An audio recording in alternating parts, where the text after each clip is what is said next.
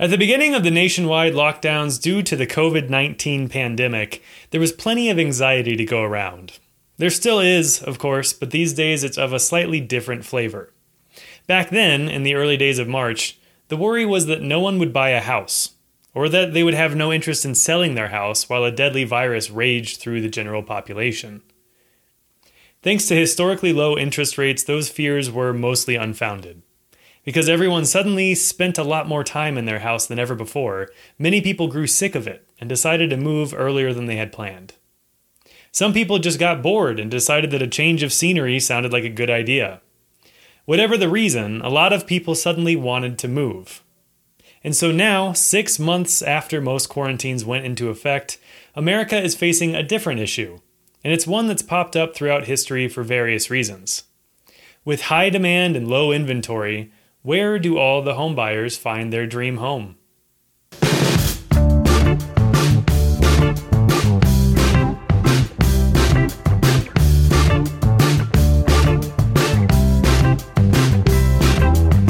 Hello and welcome to Shop Talk, the Real Estate Show. I'm John Forche, and on this episode we discuss something that's become extremely common in housing markets across the country: low inventory.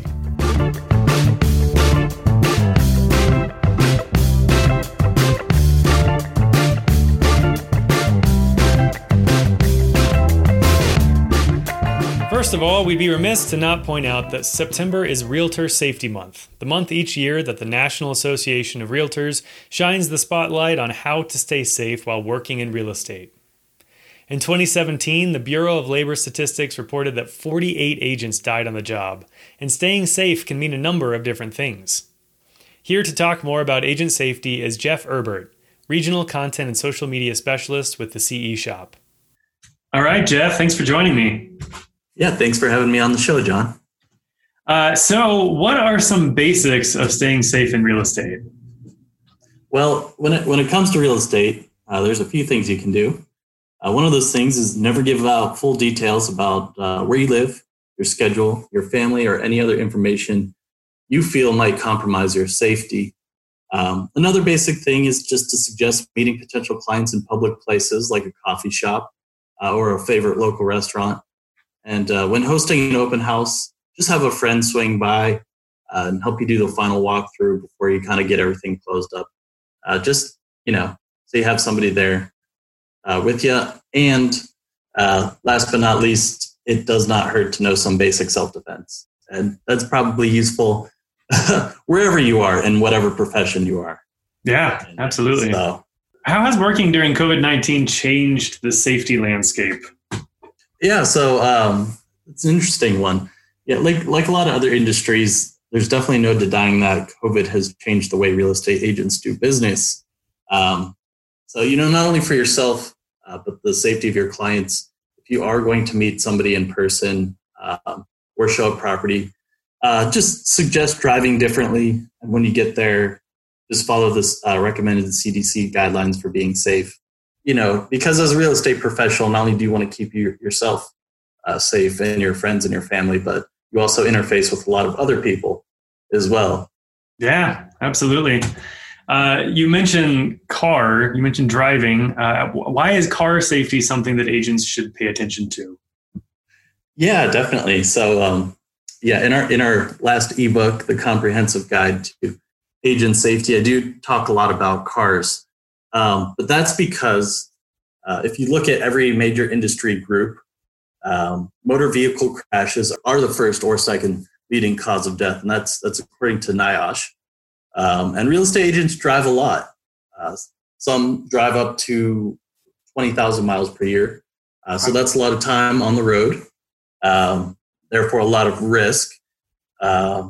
Just follow basic safe driving practices like drive well rested, drive sober, avoid distracted driving at all costs, and please wear a seatbelt. If you dive into some of the statistics on that, they are sobering to say the least. According to the CDC, if you wear a seatbelt, you can reduce your chance of dying in a car crash by 45% and your risk of serious injury by 50%. So quite an improvement for a very simple action. Yeah, definitely.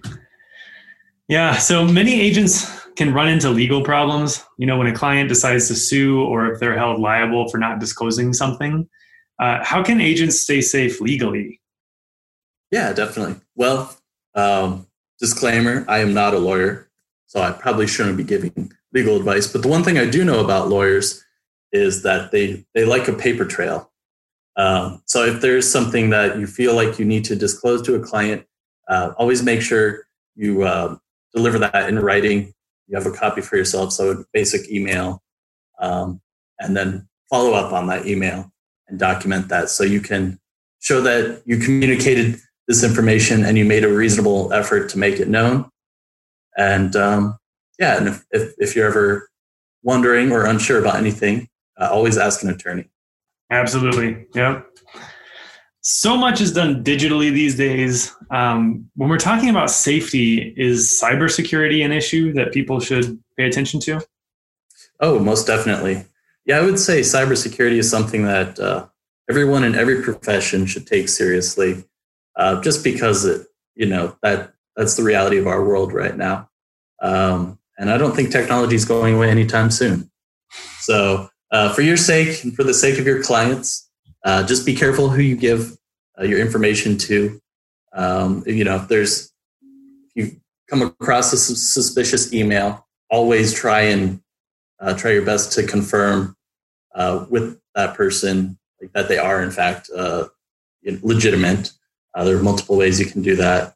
And lastly, always change your passwords every once in a while. As computers become more advanced, we get more processing power. Well, so do the bad guys. So, as far as modern security goes, I think most experts recommend having your password length at least 10 to 12 characters. It's probably pretty good. And use random letters, symbols, etc. Even if you have to write it down and keep it somewhere, like on a piece of paper, it's probably a good thing. Yeah, or even better, a password manager. Yeah, exactly. Lots of tech tools out there. Yeah, absolutely. Mm-hmm. All right, Jeff. So any other tips that you have for how an agent can stay out of harm's way? Yeah, definitely. So there's actually a lot of technology out there that helps agents stay safe on the job. And that could apply for a lot of other professions as well. I know one we do like to talk a lot about is that Invisiware jewelry, which is, I think of it as kind of like a little, a fashionable life alert. One press of, this piece of jewelry and you can alert authorities that you're in trouble and you can communicate your location to them too. There's also some other good web-based platforms too that we dive into, some of our blogs and ebooks that you might want to consider. Minimal investment, and it can help keep you safe. And one last thing I want to add is that if you do live in a winter or icy climate, please consider investing in a good set of winter tires. I cannot stress enough how much that makes a difference as far as winter driving safety goes. If you don't believe me, just YouTube it. Yeah, you shared a video along those lines recently, and it is kind of crazy how much of a difference that can make. Yeah. Great advice. So Jeff wrote a recent ebook for us on agent safety, and I'll link to that in the show notes. Thanks, Jeff, for joining us. Awesome, John. Thanks so much for having me on the show. So now, getting back to low inventory. In the 2019 profile of home buyers and sellers, NAR stated that the median tenure for a seller was 10 years. For every year since 2008, that median tenure in the home has increased by 1.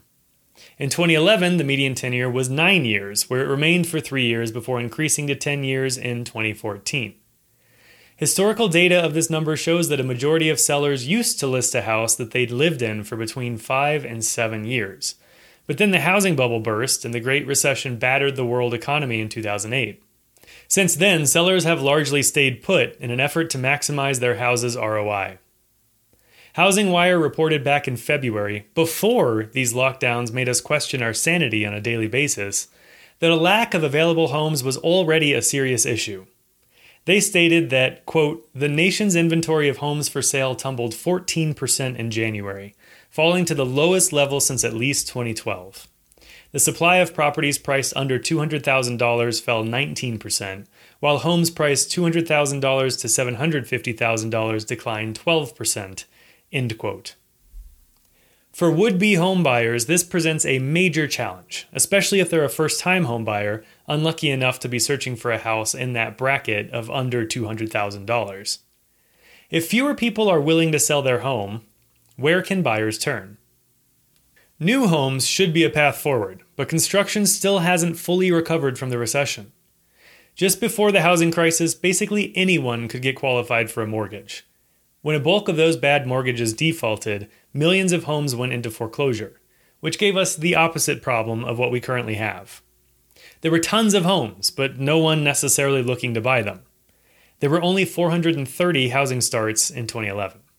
Roughly 5 million homes were bought by investors and turned into rentals at that time, which is yet another way that people nowadays are not selling their property. If you can hang on to it and set your own rental prices to more than cover your mortgage, why not? Even though it's made it cheaper and easier to find a great short-term rental, Airbnb has gotten a lot of flack in cities that already had tight housing inventory. It's the reason that many places, Paris, Barcelona, and Santa Monica among them, have totally or almost totally banned the use of a property for short-term rental. Once the economy had crawled out of the hole of the Great Recession, builders gradually ramped up production again. The problem is that they weren't building smaller, more affordable homes. The profits for builders was to be made in high-end homes, which sold for more and thus gained them higher margins. Millennials are officially America's largest generation ever, numbering around 72 million people. In 2020, their ages could range between 24 and 39 years old, also known as prime homebuying age. Even at full capacity, there aren't enough homes being made.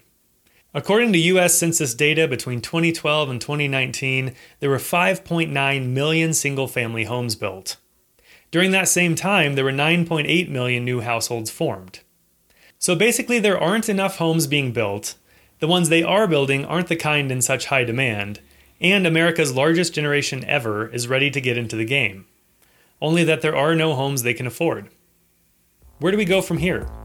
After the break, we'll answer that question. Real estate is so closely tied to the economy and world events that it can be exhaustive to keep up with the market's ups and downs. But you like challenges. You enjoy the hunt. You love competition. Hearing about America's low inventory problem gets you fired up and ready to fight for your client's dream home. If you've ever wanted to get into real estate or to further build your career in a safe environment, then online learning is the way to go.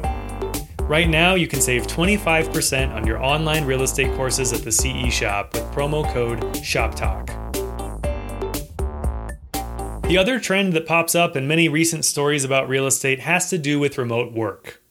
Most companies have temporarily chosen to forego the traditional workplace and all of its potential for spreading coronavirus, and during these last 6 months, hundreds of thousands of people were relegated to working from their home office, many for the first time.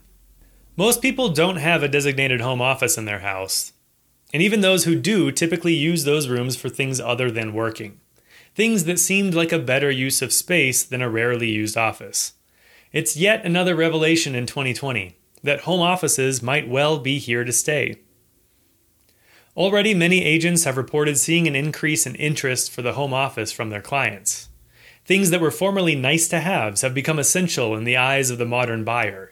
A big backyard, multiple spaces for working remotely, and community features like a pool or a garden.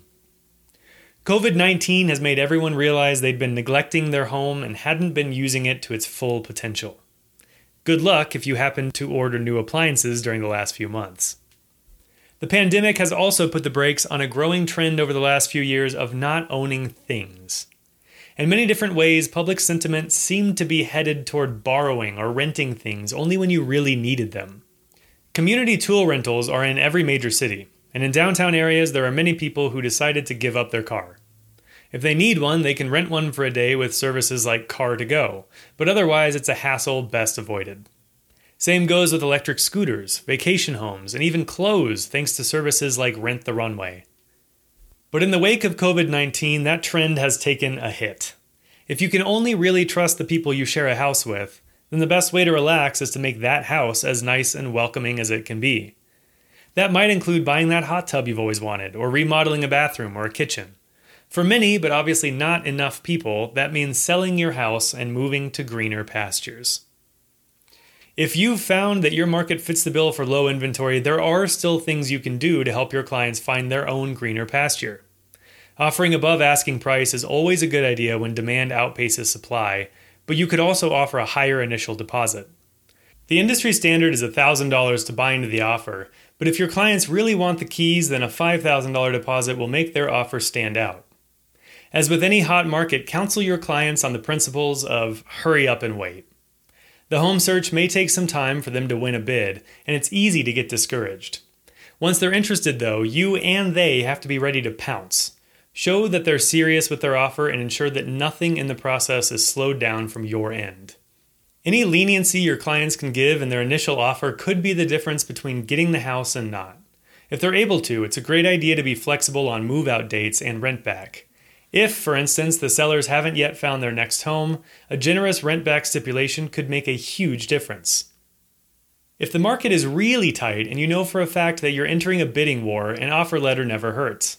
Home sellers like to know they're selling their home to someone who won't run it into the ground, and especially if they plan to keep in touch with any of their neighbors, knowing they're selling to a decent person could help them sway in your direction.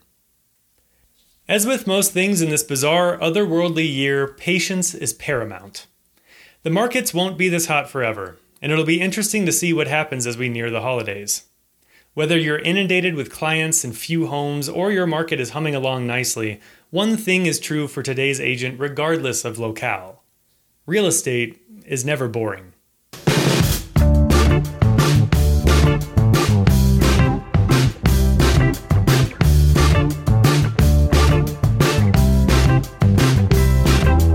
That's it for this episode of Shop Talk. Thanks for listening.